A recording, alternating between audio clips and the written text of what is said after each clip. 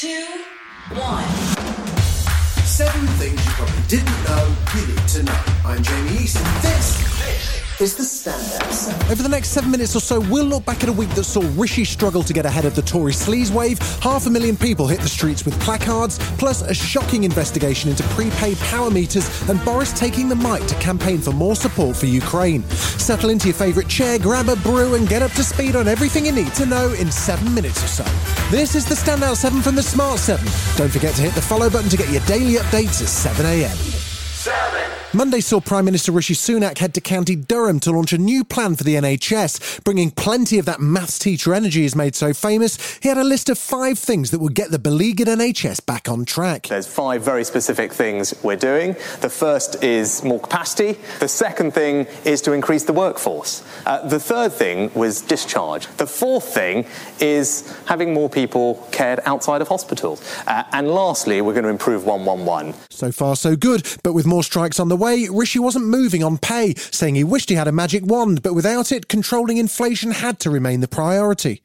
And Saffron Caudry from NHS Providers says that while it's good to have 5,000 more beds and more ambulances, there's one crucial element that can't be ignored. You can't simply roll out these services without adequate workforce available, and that's our main concern. Health Secretary Steve Barclay says with a £1 billion fund to back the new initiatives, he's confident they can also resolve the staffing issue. Well, we're increasing the workforce. There's 10,500 more nurses this year compared to last year. We're on track to deliver our manifesto commitment for 50,000 more nurses, with over 30,000 of those already achieved. New plan or not, Wednesday saw the biggest day of strike action in more than a decade. Striking teachers held rallies across England and Wales, with about 60% of schools affected and some completely shut. Civil servants, rail workers, bus drivers and university staff were also involved on Wednesday, with most calling for better pay.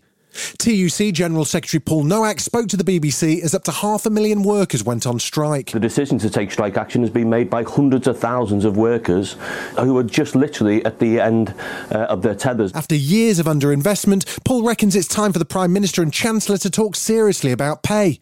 But Education Secretary Gillian Keegan says the country simply doesn't have the money for huge salary increases. But what we cannot do is give inflation-busting pay rises to one part of the workforce and, make inflation worse for everybody. That's not an economically sensible thing to do. And Dr Mary Boosted from the National Education Union makes it sound like the Education Secretary is in line for some serious detention unless things improve. This just isn't good enough. It's not good enough for parents. It's not good enough for children. It's not good enough for my members. We stand ready to negotiate with the Secretary of State once she gets her act together and her story straight. New polling shows that only 7% of people think Rishi Sunak's able to handle the ongoing Tory scandals. But on Sunday, he took some action at least as he fired the Tory party chair Nadine Zahawi over his tax affairs. The former Chancellor insists the payment was a careless error and the official reason for his sacking was a serious breach of the ministerial code. Still, in a letter published soon after, Zahawi pledged to continue to support the PM. Levelling Up Secretary Michael Gove was quizzed over whether Conservative politicians were struggling to follow the rules. There are always people who will fall short, whether it's in politics or in other parts of public life. So because someone commits a lapse or a sin, that shouldn't be automatically taken as an opportunity to damn an entire organisation. Monday saw Rishi attempt to reset the focus of the media on the NHS and not on Nadine Zahawi, but that didn't really work out. Despite clearly not having Tory tax scandal as one of his 5 NHS points, he was asked repeatedly about his decision to sack Zahawi. Rishi was keen to flag the independent advisor's investigation as the reason for the sacking, but considerably less keen to answer questions as to why he reappointed Suella Braverman, who'd also breached the ministerial code. What I've done is follow a process, which is the right process. Integrity is really important. To me, all of you guys want to see that government's run properly, that it's run with integrity, and there's accountability when people don't behave in a way that they should or when something doesn't go right, and that's what we've done. Meanwhile, the rumbling over the bullying claims against his deputy Dominic Raab just keep getting louder. Raab, who's also Justice Secretary, faces formal complaints involving at least 24 civil servants over alleged bullying during his time at the Ministry of Justice, Foreign Office and the Brexit Department. But the former Cabinet Minister Jacob Rees-Mogg didn't seem too concerned. I think we've got to be slightly careful about the bullying allegations, but also we mustn't be too snowflakey about it. People need to be able to say this job has not been done well enough and needs to be done better. Meanwhile, former Health Secretary and I'm a Celeb contestant Matt Hancock, rather than sit quietly at home home with his £350,000 paycheck, decided to pop up on Good Morning Britain on Tuesday. He was confronted by the very well-prepared Susanna Reid, who gave him a much frostier reception than his jungle camp mates. Was it reasonably necessary for work purposes? No, the guidance was in place at the time with the... No, you're pivoting. 1 metre plus you are pivoting to social distancing. I'm sorry, not talking about social distancing guidelines. I'm talking about the they law. were the guidelines that I They might well have been, and you definitely Yeah. broke those. Wednesday's Prime Minister's Question Time saw Rishi Sunak under fire yet again for his failure to deal with bad behaviour in his cabinet. At PMQs, Labour leader Sir Keir Starmer said the PM was too incurious to ask questions about his former party chairman's taxes or allegations of bullying against Raab, which the Justice Secretary denies. How would he feel if one of his friends or relatives was being forced to work for a bully simply because the man at the top was too weak to do anything about it? Friday saw an EU delegation in Kyiv meeting with Ukrainian President Volodymyr Zelensky and discussing his country's EU membership application. The meeting came after a week in which the Security Service of Ukraine said it had uncovered an embezzlement case worth over $1 billion at 2 oil companies in the country. According to reports, Ukrainian officials searched the home of billionaire Ihor Kolomoisky on Wednesday as part of their crackdown on corruption. He previously held stakes in both firms. It's part of an ongoing effort to clean up corruption and impose discipline in the country as it seeks to progress its EU membership bid. Meanwhile, Boris Johnson was back making the case for Ukraine too, speaking in the US to the Atlantic Council. He's called for a coordinated plan to provide the weapons needed to turn back the Russian tide. Let us end this pipette titration of support and give the Ukrainians the support they need to finish this war in the only way that it can and will be finished, and let us give them those tools now. While Downing Street's distanced itself from the former PM's US visit, Boris was busy on Fox News distancing himself from former Brexit compadre Nigel Farage.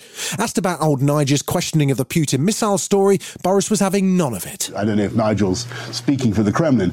The Kremlin are fabled for their complete refusal to tell the truth about anything that's happening in Ukraine. And as rumours of a spring offensive in Ukraine ramp up, Russia's been taking a more aggressive tone, with Foreign Minister Sergei Lavrov hinting Moldova could be the next victim of a so-called special operation.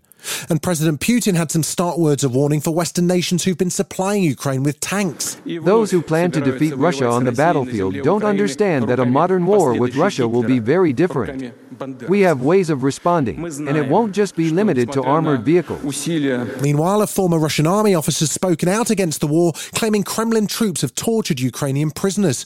Here's former Lieutenant Konstantin Yevmarov describing some of the horrors he witnessed while serving in the Zaporizhia Oblast. During another interrogation, the colonel shot the prisoner in the arm and in the right leg, under the knee, and hit the bone. I went to the commanders and said the Ukrainian needs to go to hospital. He'll be dead by morning from blood loss. Thursday saw energy regulator Ofgem launch an investigation into British Gas over allegations that debt collectors have been breaking into the homes of vulnerable customers and force-fitting prepayment meters, sometimes cutting off their gas and electric supplies. It comes after an undercover reporter from The Times shadowed debt agents performing a forced installation on a property thought to be occupied by a single parent and 3 children. Here's one of the agents giving advice on judging vulnerabilities after leaving the property. If they're just saying, oh, I'm a single mum and I got 3 kids, and that's not vulnerability. Right. It is a vulnerability, but I'm a bit old school and a bit hard-nosed. British Gas have announced they'll stop applying for court warrants to enter homes of customers behind on their bills, and Centrica CEO Chris O'Shea was quick to issue an apology. I think I said, I'm sorry. It's not acceptable. And it's not only that, it's not just where we've got it wrong, it's wherever you see anything that's a lack of respect. That's the thing that really upset me most, which is, these are people. These are families. You have to treat people with respect. Meanwhile, former Labour leader Ed Miliband says the whole prepayment system needs an overhaul. People on prepayment meters pay more for their energy than anyone else. What's clear is that the system is just not working. Still to come on the Standout 7, US Vice President Kamala Harris speaks out on police brutality, and Louis Theroux has signed up for Spotify. Right after this.